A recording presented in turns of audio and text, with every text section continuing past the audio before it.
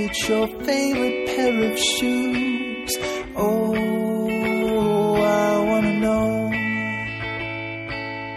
all the things that make you sing. Hi, everybody. Welcome to the Thinking Pilates podcast. This is episode 25, and I'm here with my co-host, Deborah Colway. Hi, Deborah. Hi there, Chantel. I really had a huge weekend at Pilates Anytime. I did 6 different films. I did a Gentry piece, like I taught a little, just very small, one of her things, and then I did 3 different, what we call tutorials, in the sense that they're not really a class. It's more like an idea that I have that I want to put across since I'm teaching. For me, it's all about like making the connections, right? So I did just for example, I won't tell you the whole thing, but like one of them I did where I wanted to show the importance or the power or whatever of the side bend, but the side hip line, and how it shows up in places where you wouldn't necessarily think it. And so I started with the barrel, the ladder barrel, and just doing a very, very simple feet on the bottom kind of side bending back and forth, which most people think of as, obliques, the waist, the whole thing, and then just progressed it into lots of different things where you really need that hip line. So that was fun. And, just people don't think like that all the time. And so I did 3 different ones of those, one for the side, one which I called front support, which actually has to do with extension, and then one where I started on foot corrector and sort of showed how, in essence, that's like a mini lunge, and then showed how the lunge pattern shows up in several exercises on the chair, and then some of the splits on the reformer. So it was fun. And then I did a big, long Cadillac session, and then I did like a personal workout, which I thought of you, actually. I'm not kidding. I thought of your 30-day thing, and I was very exposed. Like, I felt incredibly vulnerable, but happy to do it, because my impulse was, again, to encourage people, as you and I have talked about many times, to use their time with their body, to get to know themselves and to actually over and over get to know yourself, and to, the body as the mirror for the consciousness and all of that, although I didn't use those words particularly. But also I talked about, this concept of restorative doesn't have to be easy or like necessarily limp. Passive, restorative doesn't have to be passive. Yeah. But what makes something restorative is that you figure out what you need and give it to yourself. Yeah. And so I did a mat workout, but I also showed some of the little thingies that I do. I don't know, I kind of improvised, although I used the form too, and that was really something, to just kind of know that I was being watched by God knows how many people, and talking it through a little bit, but not that much. And at the end, I said something. I had no idea what I said, but I got up and talked about it a little bit. Were you teaching a group of people, like in that kind of format, or were you doing it and teaching it yourself? I was just doing it myself, by myself, alone, on film. Cool. Yeah. Cool.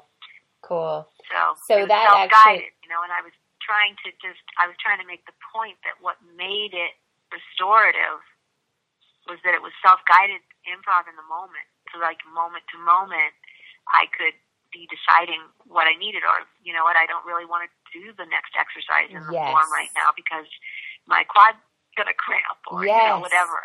Yeah. I'm going to do this instead. Oh, I love it. I can't wait to watch it. It does make me think about the 30-day course for students too, because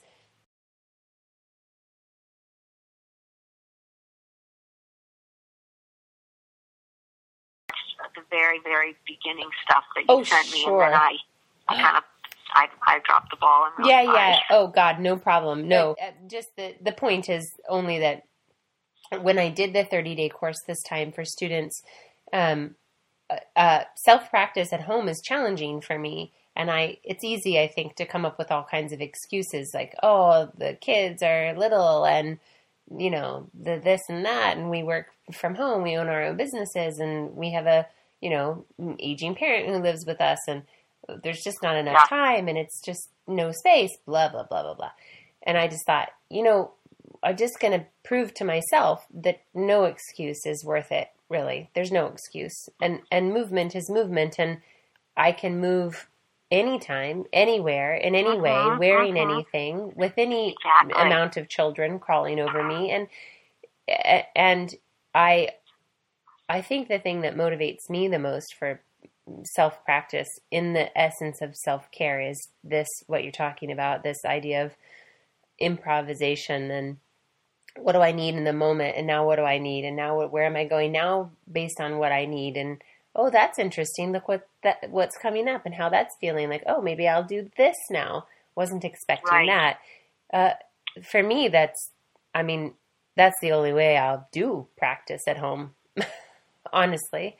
Because otherwise I just feel like I can never meet the expectation of doing a formal practice at home for whatever. Well, I did see the one with the Christmas tree and the high heel shoes. I did watch that. Yeah, my daughter, like, clumping out. That was, like, priceless because there was when my daughter was 2, I remember just, like, needing to get out of the house one day and just, like, grabbing her. It was kind of late in the evening, but the mall was still open, and I took her over to, I think it was still May D&S then. It might not have even been Macy's, and we went into the shoe section, and she literally made a beeline for the racks of clearance shoes.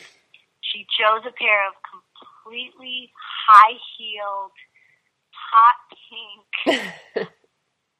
like literally grabbed them off the thing, flopped her little 2-year-old butt on the floor, took off her sneakers, put the shoes on, and stood up and looked at me and said, "Mom, look at these." So there's got to be like a thing with toddler girls and high heels. Yeah, I don't know. It's funny. It was cute. That was a lot of fun. Anyway, so it actually... Let's going. Yeah, well, I think we're going. I think we're already going. What I want to say, just real quick, is that your description of your filming at Pilates Anytime and the class in particular, and then just something that you said makes me wonder where the idea of missed opportunities came up. That was your idea for our talk. And it made me think, yes, how easy it would be to have not done that, or to said no, or to made some excuse for not doing it, or being uncomfortable enough that made you say that you didn't want to do it. I see. But you did do it. So, but it could have been a missed opportunity. So maybe that's just a jumping off place. And I'm going to let you take it away and kind of frame the idea, and then we'll see where that leads us. And if it takes us into this other piece of discernment, which is what I kind of brought to the table, then that's fine. And if not, then that's fine too. Okay. Well, originally the missed opportunities thought came more from watching my student teachers, and not so much my own situation. It was it's so much easier to be on the outside and watch somebody else teach and notice all the things that could have just happened. It's of course much more difficult to be the person in the moment. You get going on with what you're getting going on, and then of course it's even more challenging to be teaching in the moment, having somebody watch you. Yeah. So it's I don't even remember exactly. Missed opportunities almost feels sad to me or somehow negative, but it's not. It was it kind of grew out of observing good young teachers, and then watching their mind work as I'm watching them teach and watching their gaze and watching their, you can see the wheels turning, you can see the moments when they're stopping themselves from saying something, or they see something and they're hesitating and they so much want to get in there and be with the person, but they just either don't feel like they can, or they don't know what to say, or they're overwhelmed, or whatever it is. And so a lot of times what we coach them a little, so what are you seeing? What are you thinking? Where's your mind right now? Yeah. What would you like for this person? What would you, if you weren't holding yourself back, what would you like to say to them right now? Mm-hmm. And so they're inevitably right on, Yes. It's just that they don't have the confidence for whatever reason to get it out. Mm-hmm. And then what I find is that people will catch on to a very good, what I call theme or approach or, nugget for the lesson. Mm-hmm. And they'll put the energy out to be, teaching the thought or the concept that they're working with, or even the technique. Mm-hmm. And their client or their student is getting on board with them. Right. And then, the next thing you know, from my perspective, I see the same exact thing showing up in their student, but they don't see it. They don't realize that this beautiful thing that they just started to unfold with their person is happening again. They get confused by, whether it's that they don't understand the body well enough yet, or they're just struggling with the choreography, or whatever it is. They get clouded. You mean like distracted from? Well, I think they get distracted. They get distracted from what I would call their theme, because they don't realize that it's still, Susie Smith. It's still Susie Smith's body. Susie Smith is still doing the same habit in this next exercise or series that she just did, that you were so brilliantly working with, but somehow you don't realize that it's the same thing. Mm-hmm. And so you jump ship and start talking about a whole other thing. You could have just kept on it, and it was right there in front of you all the time. Mm-hmm. And the lesson would have had, then the lesson can have more flow. You're not working so hard. You're not putting out too much information. Am I being clear? Mm-hmm. Yeah. So that's the missed opportunities. Like, they get going farther into the lesson and they start teaching the exercises differently. It's like, now we're doing this exercise. Now we're doing this exercise, instead of realizing, it's the same skill. It's the same concept. I could still be working with the same thing, and the person that they're teaching, I have a feeling like I'm not being very clear. I'm trying to think of an example. No, I think I get you. So let me reflect back to what I feel like is my experience with this, is that watching a newer teacher teach, it's as if you can almost sense the urgency in them to get it all in, to do it right, to cover all the bases, to work within the framework, to follow the order, to meet all of these expectations that have either been put on them or they've set for themselves. And at some point, intuition sets in, or they follow what they see, they trust what they see, they start to follow an idea, and yet the prevailing motivation perhaps at this stage is that they are either distracted by the other expectations that they have of the session, of themselves, or are overwhelmed by it, and you can see them kind of rush on to something else rather than being present with the idea. And my experience of that personally is that, well, maybe that's not enough. Maybe that's not right. Maybe that's not helpful. Maybe they're not getting it. Maybe maybe that's too simple. Maybe it's not okay to just stay with this idea because I need to make sure I am doing all of these other things. Does that seem like what you're talking about? Yes, absolutely. Yeah. I think it has a lot to do with confidence. And the reason that I thought your idea of discernment actually was pertinent, without knowing exactly what you were talking about in your text, was that it is a kind of discernment to ferret out the most rich bit, to keep pointing the person's mind and body where you want them to go, so that not only is the teacher distracted, but then they distract their student. So then their student also thinks that there's a whole lot of stuff I have to pay attention to. Absolutely. All these balls in the air. Yeah. And they, instead of, we can be discerning, and we can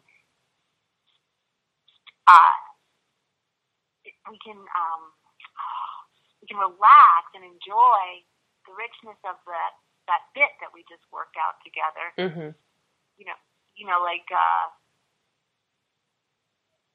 I don't know. I keep picturing short spine in my mind, and how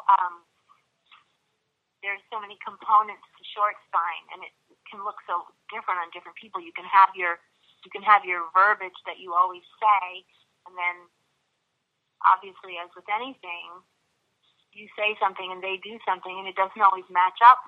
Yeah. But then you start to make a connection, and maybe you're talking about how they finally started to get this ease of rolling the pelvis up over the shoulders, right? Because they are finally connected into their feet, or something like that, right? And then, and it's beautiful, and they're like, whoa, I never felt it like that before, or, oh, I can really feel my spine bending better, or, oh, I'm not as tense in my shoulders, or whatever they then experience. Right. And they do, right? I'm going to go off on a slight tangent. This person that we're teaching always, if they're verbal, gives us the feedback that we need to keep going if we're willing to listen. And so that's all we need to move on to the next thing. We actually can just take what they said and run with it. Right. Instead of, thank you, that was cool, now what are we doing? Yes. So let's say it's the short spine, and then you're going to move into the coordination and the stomach massage and all these things, and to just really, so then they get off the equipment and they move on to stomach massage, right? And there's your short spine right there. Yeah. But the student teacher starts teaching it from a different vantage point. Yes. And then we're off on another, Yeah, we're on to the next thing on the checklist. It's fine, and there is, many ways you can go, but when you're the one sitting on the outside watching it, you're like, you missed that opportunity. It was right there. You had it. You didn't have to change a thing. You just kept right with it, and that's what I mean by missed opportunity. That's it. Yeah. Yeah, well, two things come to mind. One is, how do we encourage, help, guide, coach our teachers to recognize the opportunity, and then support them in following or developing the opportunity while staying committed to whatever other priorities they might have. Because I do think, at the beginning stages of teaching, it is important, as you, I think, would probably agree, that they're practicing and massaging and coaxing this kind of, what's the word I'm looking for? We want them to just steep themselves in the words and the flow and the rhythm and the instructing, right? We want them to be exercising that within the framework, to keep it simple, to keep it consistent, right? So that they can find more ease, right? So that they feel, this is like the conversation we've had before about consistency and creativity. So we want that, and yet how can we also encourage them or teach them or show them that that's possible, and actually it becomes so much easier and more relevant and more exciting and more powerful if you have an opportunity, you have an insight, the student has an insight, there's a breakthrough, there's a recognition of some new capacity, and we let that infuse everything that we do within the framework moving forward. You see what I'm saying? I got a little lost at the end, but what I heard was how do we support them in a kind of confidence and in a kind of, I'm thinking structure in terms of structuring, helping them structure the, how can I say this? In the same way that when they do their observations, when they're at the phase of the training where they're observing other more senior teachers teach more, and then they do some practice teaching, but they're also doing a lot of observing. Mm-hmm. But there's a way to structure their observation hours so that they're not trying to watch for everything. Yes, right. And that will depend on exactly what I think you were just talking about, that they're, depending on the point that they are in the training, sometimes they're still at the point where they're just getting comfortable with the instruction part, the order, the form and all of that. And so when they do their observation, they want to be observing for that. Yes, right. And make sure that they're, going right along with the teacher. And then X number of weeks later, they can move on to beginning to observe for maybe, more of the partnering or more of the richness of the description of the movement or whatever it is. So that in the same way that when they approach their practice teaching, we have to remind them to be okay with being, there's this concept, I know we've talked about this, that we use at TPC, working level. I've heard in other environments, level of capability.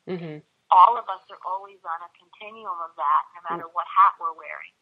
So in any role that we play, we're somewhere along the continuum of the level of capability. So and then each time I up the ante on myself, I kind of go back to a more beginner capacity with harder material. Yeah. So I think to really, because I know for me, let's just say, for example, when I was apprenticing with Eve Gentry, I just remember thinking, how will I ever do what she does? I don't know how she manages to get what she gets out of people, and then when I left her and I moved back to Boulder, I was really lost for a while. I didn't have any way to practice with much confidence her approach, because there was no one around doing it, And I know now when I see the student teachers teach, that there's a way in which they think they're supposed to be teaching at the level they see happening at our studio with the senior teachers. Even though, so I know that I think that's somewhat inevitable, and it's not negative. I think it's great to reach for that and to have that be an inspiration. But if it's not an inspiration and it's only a distraction or a downer, right, a burden, then I think we have to, find ways and help them structure their practice teaching the same way that we encourage them to structure their observation, so that they literally are not asking themselves to teach the whole, enchilada. Yeah, when they're teaching a lesson, but we say, you know what, and somehow we have to help them discipline themselves to actually let certain things go. Yes. And that is okay. Yeah. Well, maybe the question is answered in part by, as teachers, you and I, and for the teachers who are listening, who are teachers alone, that it's a matter of asking themselves, what can I expect of myself now, given where I'm at in my learning, in my experience, right? What are the expectations? What skills have I developed, and what skills am I going on to develop, and how can I let that be my guide, the priority, and yet that it's to acknowledge that it's also possible for the priority, no matter what it is, to be infused with this idea of trusting what you see and trusting what you know, and allowing yourself to have whatever your priority is be totally infused by trusting what you see, what comes up, right? This opportunity that you're talking about. Yes, exactly. And maybe, I don't know, like maybe you don't trust what you see, but you have to be willing to experiment anyway. Well, and if you don't know, and if you feel so like stymied by not trusting what you see, let's just say, right? Then you're kind of at your working level edge. You know, you're bumping up against your edge with that person. Maybe their body's confusing you, or maybe who knows what, right? So then you have to go back a notch. You have to be willing to down the ante. Is that a phrase? I know up the ante is a phrase. It should be. You have to be willing to back up a step or two and teach, not from a less valuable place, just a less complicated place, so that what happens in the lesson can show you things, you see? Because your idea that you're working with, which, you know, trust what you see and infuse it and all of that, yes, and I actually think that what the power of that is if you can stay present with what then shows up. So trusting what you see is not a thing unless it gets mirrored back to you somehow, and what we're having mirrored back to us is what the person does next. So like trusting doesn't really just exist in the air. Trusting happens in relationship.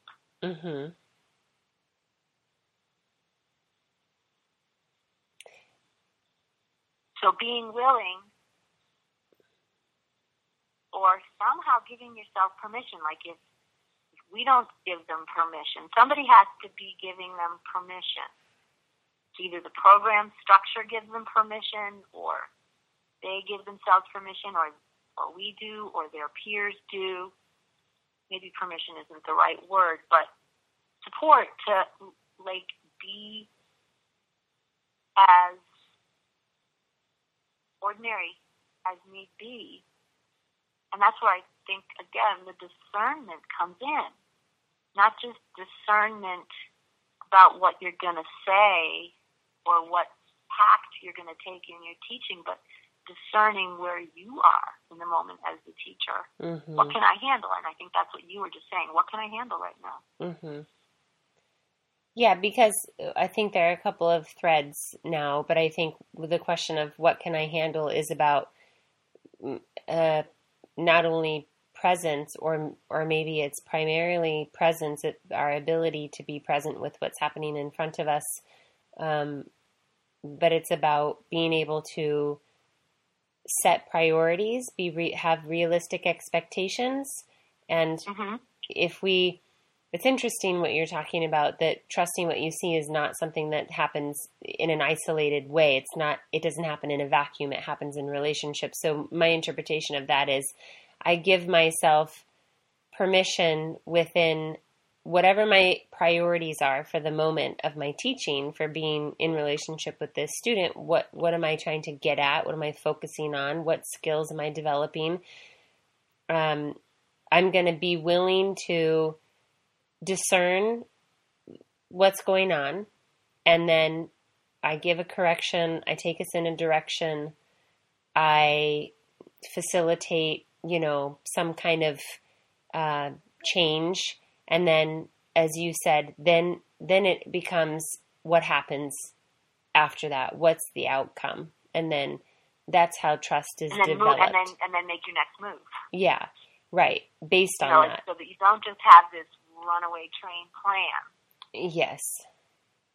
Right. And that's ultimately the discernment. So it's interesting. We're talking about being present enough to see the opportunities in front of you, but being clear enough also with your priorities and your expectations of yourself, which potentially need to be adjusted in the moment, right? As I think you were talking about, like maybe we need to down the ante and step back a little bit in order to be discerning, in order to trust what we see, in order to be really present with.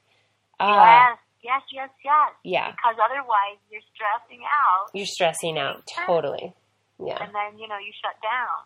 And this not only happens... I really just want to say, though, for the record right now, that this doesn't mean... I'm not talking about total improv. I'm talking about in the context of I'm teaching a level 1 reformer, and level 1 reformer looks like A, B, C, D, E, F, G, or I'm going to do level 3 math, or we're going to do a chair pole combo today, or whatever it is. It's not like I'm walking in with no lesson plan.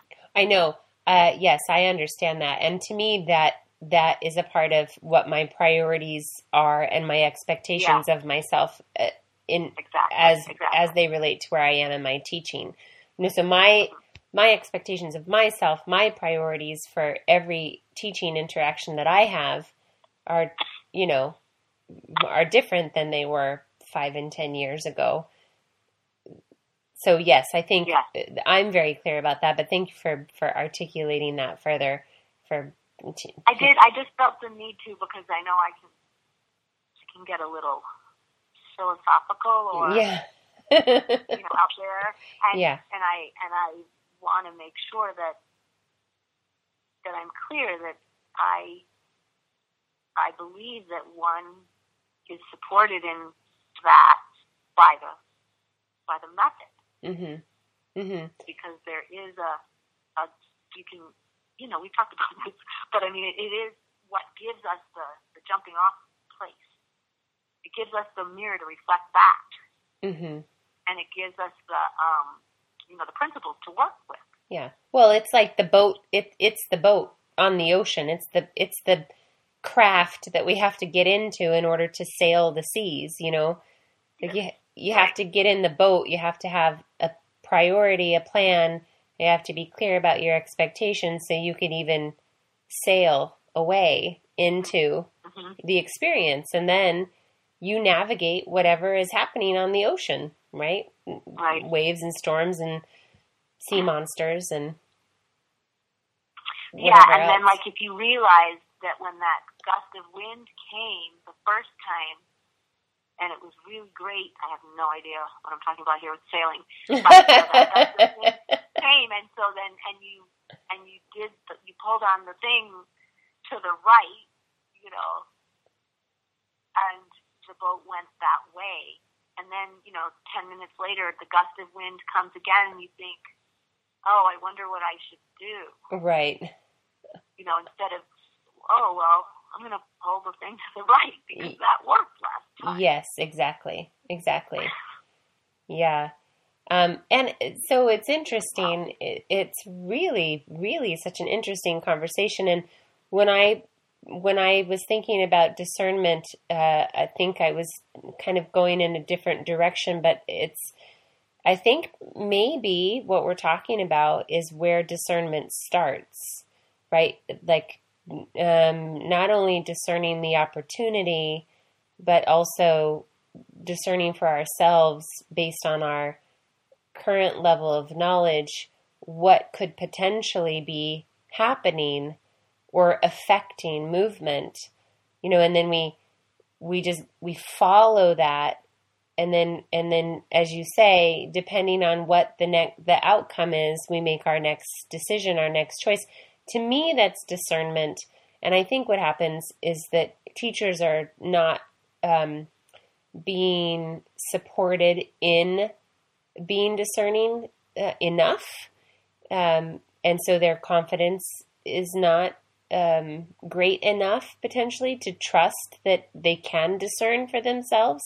And what I see in the larger scheme of things is that we get teachers who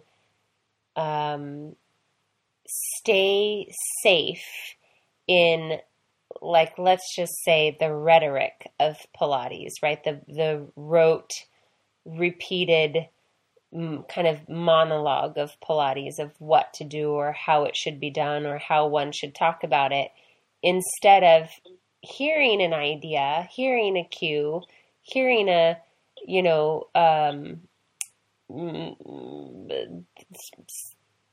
hearing somebody talk about the way an exercise should be executed and asking themselves, how much of that feels appropriate, adequate,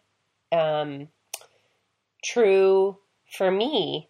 What do I believe and what do I not believe? And of course, in the beginning, we don't know anything. So we trust everything, essentially, that we hear and we see, because, I mean, I guess the expectation is that we are training with people who we trust. So, of course, we just use what's been given or handed down to us. But I think sometimes if we never trust ourselves enough to question what's been handed down to us, we can get in trouble in a lot of ways. So I think for me, that's kind of the macro version of discernment.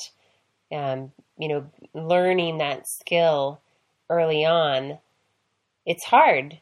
I think it's hard because of the expectations and the overwhelm and the pressure to do it a certain way and repeat the cues, accurately. But that at some point we have to start to go, what's that actually doing? Right? Uh-huh. And is that actually the right thing, period? Or is that the right thing in this body? Because pretty much every cue is not going to fit everybody. Exactly so. And then you get to look again at to use your terminology, your priorities. And so, again, it's all like how it develops over time and how we build a reservoir of confidence, how we resource ourselves from really more experience. And just with regard to the cues,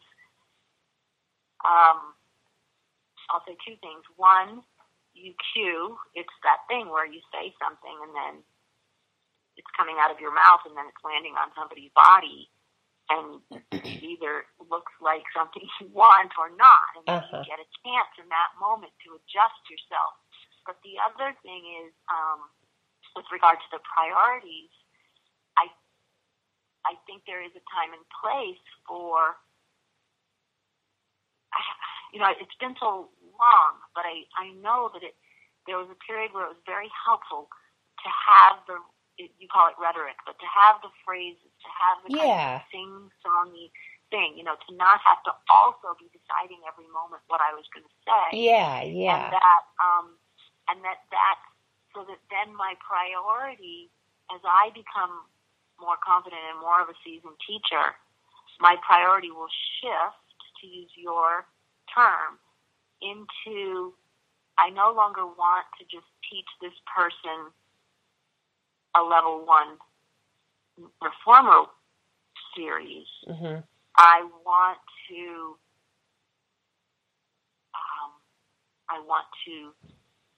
support their uniform development. Mm-hmm.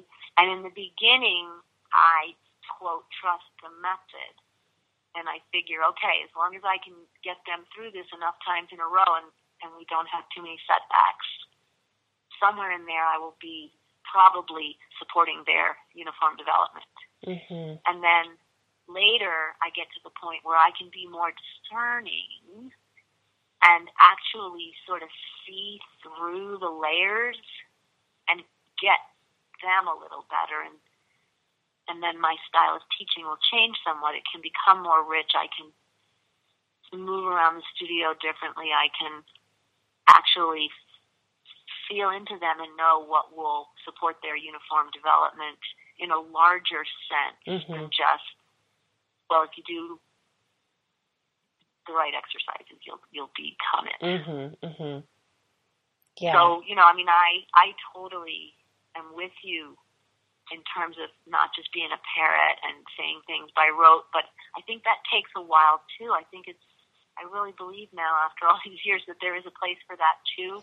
Totally. And at a certain point, because I went through it. I went through, you hear this thing come out of your mouth and you're like, whoa, do I really want to say that? Yeah. Oh, yeah. And it's scary because maybe you've been saying it for 20 years. Yes. Yes. And you're like, okay, no, I don't want to say that, but what am I going to base the thing, how do I base my new things I'm going to say? What do I base that on? And, for me, for me, it was a process of learning the body better. Yes. Literally like learning. So again, not separating choreography from human movement, which, you think, well, duh, we wouldn't do that, but we do in the beginning. And actually, what does this body need to do on a regular basis so that it doesn't keep going down this bad lane, or, just to keep it healthy, keep it as widely user-friendly as possible. Well, I think you're right. In the beginning, when we learn anything, one of the initial stages is mimicry, and we have to have something to lean on. We do. Exactly. We have to have something to lean on because we don't have any foundation for ourselves. And of course that's appropriate, in all the ways that we've touched on that in other conversations, tangentially and directly, 100%. And I think the point for me, kind of coming around to what you just said, which is it does take time, and there's no expectation that all of this comes together instantaneously. There are levels of development, obviously, as we move toward, ultimately, if we stay in it and at it long enough, we're moving toward a sense of mastery, which is not an end point. It's just a point, right? And then when we enter mastery, it has all the other levels, and you kind of touched on that earlier. And I think for me, one of my priorities with my teachers is to always ask them, why would you do it that way? It's not, okay, I've taught you this way. This is not the way I've taught you. You're now doing it a different way. Why would you teach it anyway? Understanding, not that I expect them to understand it fully, but I want them to become accustomed to and comfortable with asking the question, why? Why is this happening? Why, if I say this thing, does this body do this thing? Why am I teaching it? What's the basis for teaching it this way? And it's about curiosity, right? Really being curious and wanting to know the why. And the more that we get used to asking, well, why is it this way? Why would I teach it that way versus that way? Why would it teach it this way for one person and that way for the other person? I think for me, if I go back to the original question, it's how do I support my teachers in building confidence, in becoming discerning so that they can take advantage of the opportunities that we're talking about. And I think that's a primary tool, is just getting them comfortable, one, with being uncomfortable, right? Because it's uncomfortable to not know. It's uncomfortable to feel like you don't have all the answers at your fingertips, but to be curious and ask questions anyway. And that ultimately that perpetuates a sense of, I don't have to be right all the time. I just have to be curious. And I think that that's such a that's so much a stronger foundation for confidence than confidence being built on being right or not. Yep. I agree. Yeah. So, so I guess, I really love this topic. I love this conversation. And I think if I were listening and I were to ask myself, well, what do I do? How do I become more discerning? How do I potentially become aware of the opportunities? The answer I might give is to just be curious, right? Be present and be curious and be willing to take the leap. And if you see a connection, follow it and see what happens. And if it's... And try to realize that what you just said, and then if you take the leap or a baby step or whatever it is, don't get distracted. Wait for it. See what happens. Yes. See what happens. Ask yourself, okay, that was actually the feedback. Now what do I want to do next? Yeah. Yeah. And if it's working, if it's leading you in a direction that feels in alignment, right, with where you're trying to go, keep following it, right? Follow it within the framework, right? That it actually, I said before, I think that if you follow the opportunity, there's a nugget there of something, right, that you've gleaned. The wind hits the sail, you make a correction, it works, the wind hits again. It's like, oh, make the same correction, but you do that within the framework, right? You do it, you're still in your boat. So I think, for teachers who are newer, it's like, it becomes easier. You said relax. It lets you relax, right? You just don't try to check more off your checklist. It's like, oh, you've got something. You've caught something. See where it takes something. you. So yes. So stick with it. Yeah. Stick with it and explore it. You were curious. You got something. Don't rush away. Yeah. Stick with it and explore it, and then see how it feels. Yeah. See how it feels, and then see the results you're getting. Yeah. Yeah. Yeah. And don't be great. shy about asking questions of your mentors and your colleagues, your peers. Yes. Don't think you have to do it all in a vacuum. Yes. Right? Yeah. Yeah. Totally. Right. Well, it's so good, Deborah. Maybe this is a good place to wrap it up. I think so. I think so. We one time put out the question to the listeners if they wanted, we could take suggestions, right? Or we could get experiences. I know you did the one time you had Stacy on with you, and she shared things, and it just reminds me of that a little, in the sense that I'm sure there are many people who are listening to this who would love to share this kind of experience, what worked for them, what they found supportive. It's ongoing, and Well, we'll put it out there. Okay. For sure. When I post the podcast, we'll invite people to comment and to potentially come on and speak with us.